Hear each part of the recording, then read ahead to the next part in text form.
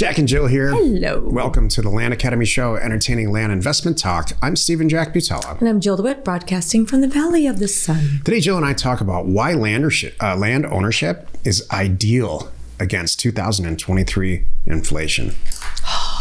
I sleep really well at night. I always have. Yeah, me too. I always have the way we buy and sell land. There's nothing better. I don't care what it is. Even over having a safe full of precious metals, seriously, which is good to have too, don't get me wrong. But having land is just like, wow, it's different. There's no feeling like it, quite like owning a bunch of land. Yep. So even if I complain like, oh, it's not selling fast enough, or you're complaining it's not selling fast enough, hold on a moment. Let's take a step back and realize what's going on here. You're in a good spot. Before we get into it, let's take a question posted by one of our members on the landinvestors.com online community. It's free. Last year, a ton of Land Academy members came to Jill and I needing extra help to get their blind offer campaigns in the mail. So I took a look at how we were personally sending out mail and our key employees, and ultimately made the same people available to Land Academy members to get their mail campaigns out. We now call it Concierge Data, and we launched a new product recently called Concierge Data Plus. It allows you to send out or outsource your entire mailer to offers to owners. Give us a call, or actually just go to offers2owners.com, poke around, and we'll see, check it out, see if it's for you. Cool. Kevin wrote, hello, newbie question. On the Zillow sold comps, why might the time between pending sale and sold be a long time, like 3 months plus? And does that potentially make it a worse comp to use? I have one reason right now, Kevin. That's manually entered by a real person who did the listing. That's kind of it. It's not automatically marked sold or pending. I'm surprised they even put pending in there. Some agents don't even do that. They'll just put listed, price change, and then sold because they're busy. They're doing other deals too. So I take that with a grain of salt because it is totally, like I said, a manual entry if used at all. If you list a piece of property with a real estate agent, they're going to put it on the multiple listing service, the MLS, and they're very regulated on how they input the data. If you've ever posted anything on the MLS or been involved in it, it's a one-day process. So there's a lot involved, and they're required by their broker and all kinds of stuff, so that when it goes under contract, it goes to pending. When it's sold, it gets removed from the MLS or gets marked sold. That is absolutely not the case with Zillow. Zillow, as a for sale by owner, we can put stuff in Zillow. There's no regulations about taking it off the market when Jill's exactly right. There's no rules. So very often people just leave it on there and it's not for sale at all. Or they'll post something that's fictitious. So you have to be careful about how you use Zillow and how you look at the comparison values. The exact same thing is true with LandWatch. Exactly the same thing. So there's MLS places, multiple listing service ways to post property, and then freeform, user content driven.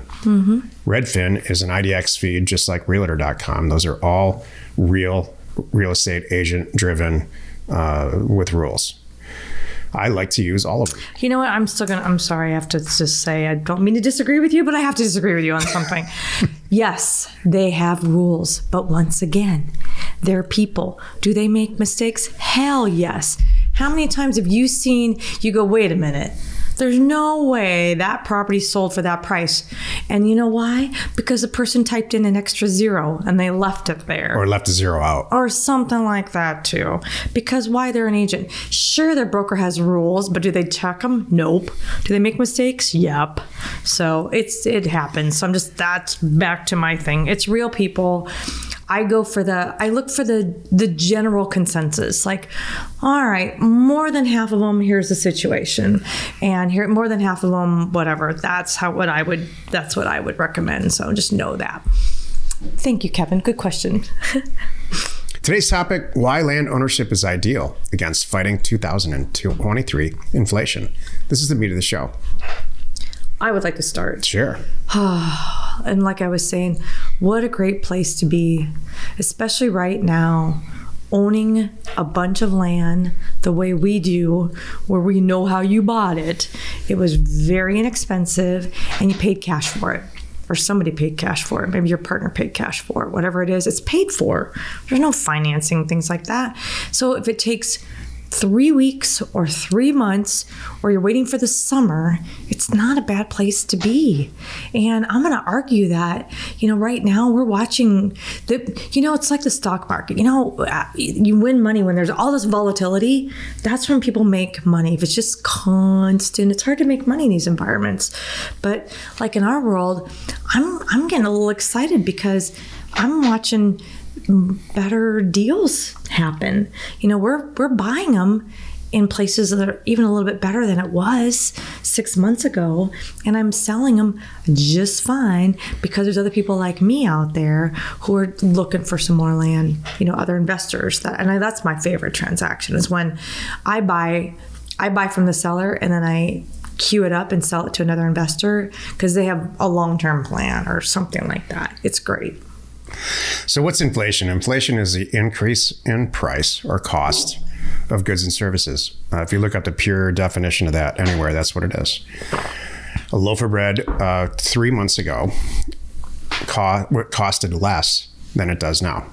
Inflation got a hold of it, and a loaf of bread costs more. Next year, it's a pretty solid argument that a loaf of bread's going to cost more in 2023 than it does right now, which is the end of 2022.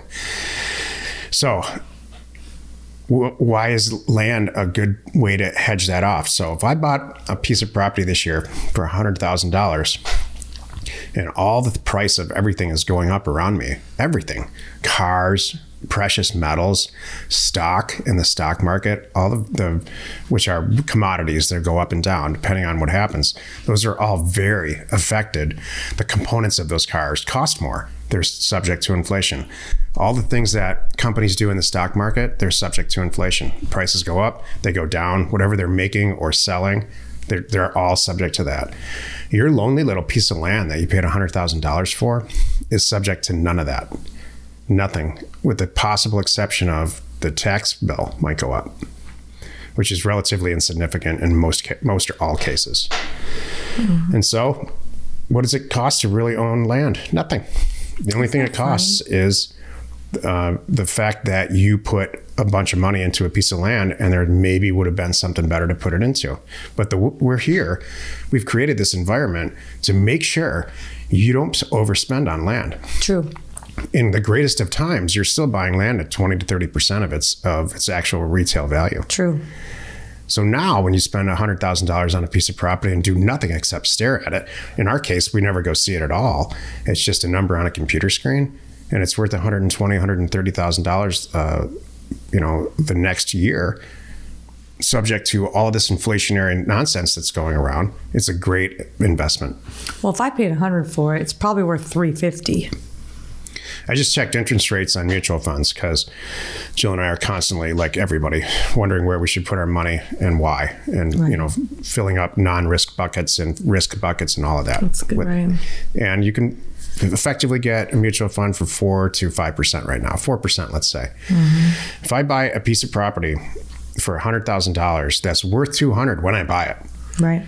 And then the inflation gets, the value of the property either holds or goes higher on that $200,000 valuation that I just spent $100,000 for. What's it going to be worth next year? Right. $220,000, $230,000, and I have $100,000 into it, and it costs me nothing to operate it. Mm-hmm.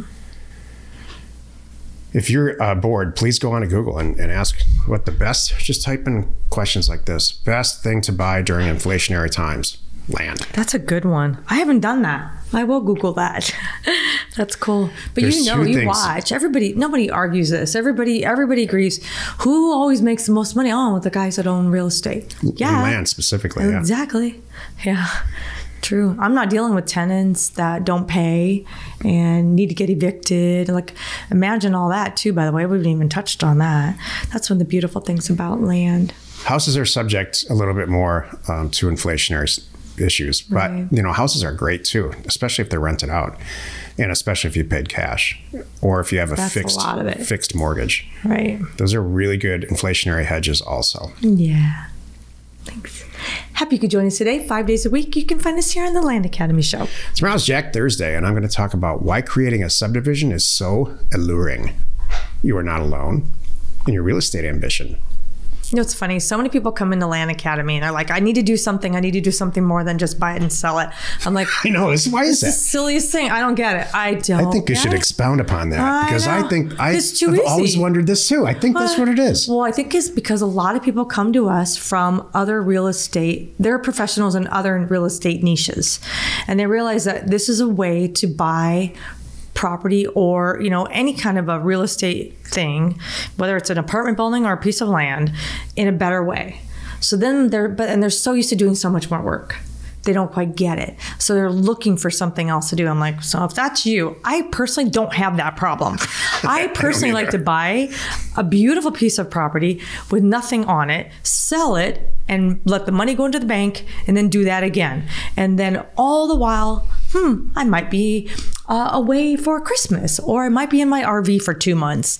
That's how I like to roll. I don't need to do more to it to try to squeeze out a little more money or give myself something to do. It's kind of funny. But there is some money you can make in it, he'll talk about. I think the source of confusion is in traditional real estate, there's two components. There's that balance sheet component and the income statement component. I'll use a house as an example. You buy a house for cash and you rent it out. Let's say you buy a house for $100,000, you rent it out for $1,000 a month. You write a $100,000 check, and then you have theoretically a $1,000 check coming in every month in the simplest of terms. While the tenant's in there paying you $12,000 a year, the balance sheet of the whole operation is going up for 3, 4, 5, 10% a year, whatever the market dictates. So there's that dual component. So you've got income coming in and you have equity being built all at the same time for doing relatively little. Theoretically, it's never little. It's always a lot. Yeah. With land, it's a single component scenario. It's just a balance sheet, but you turn that into an income statement. I've been arguing this for years and years and years, and you're right. People have a difficult time digesting this. Exactly. Your balance sheet becomes your income statement. They become one because you're just constantly buying and selling land. And creating your balance sheet is a combination of cash and land that just keeps getting bigger and bigger and bigger. Exactly. Thank you. Hey, thanks for tuning in. We'd love to connect with you, by the way, on Clubhouse. It's awesome. It's your way to go on right now and talk to us live when we're there. So join us every first and third Thursday at 12 o'clock Pacific time in the Land Investing Club. We are Jack and Jill. Information and inspiration to buy undervalued property.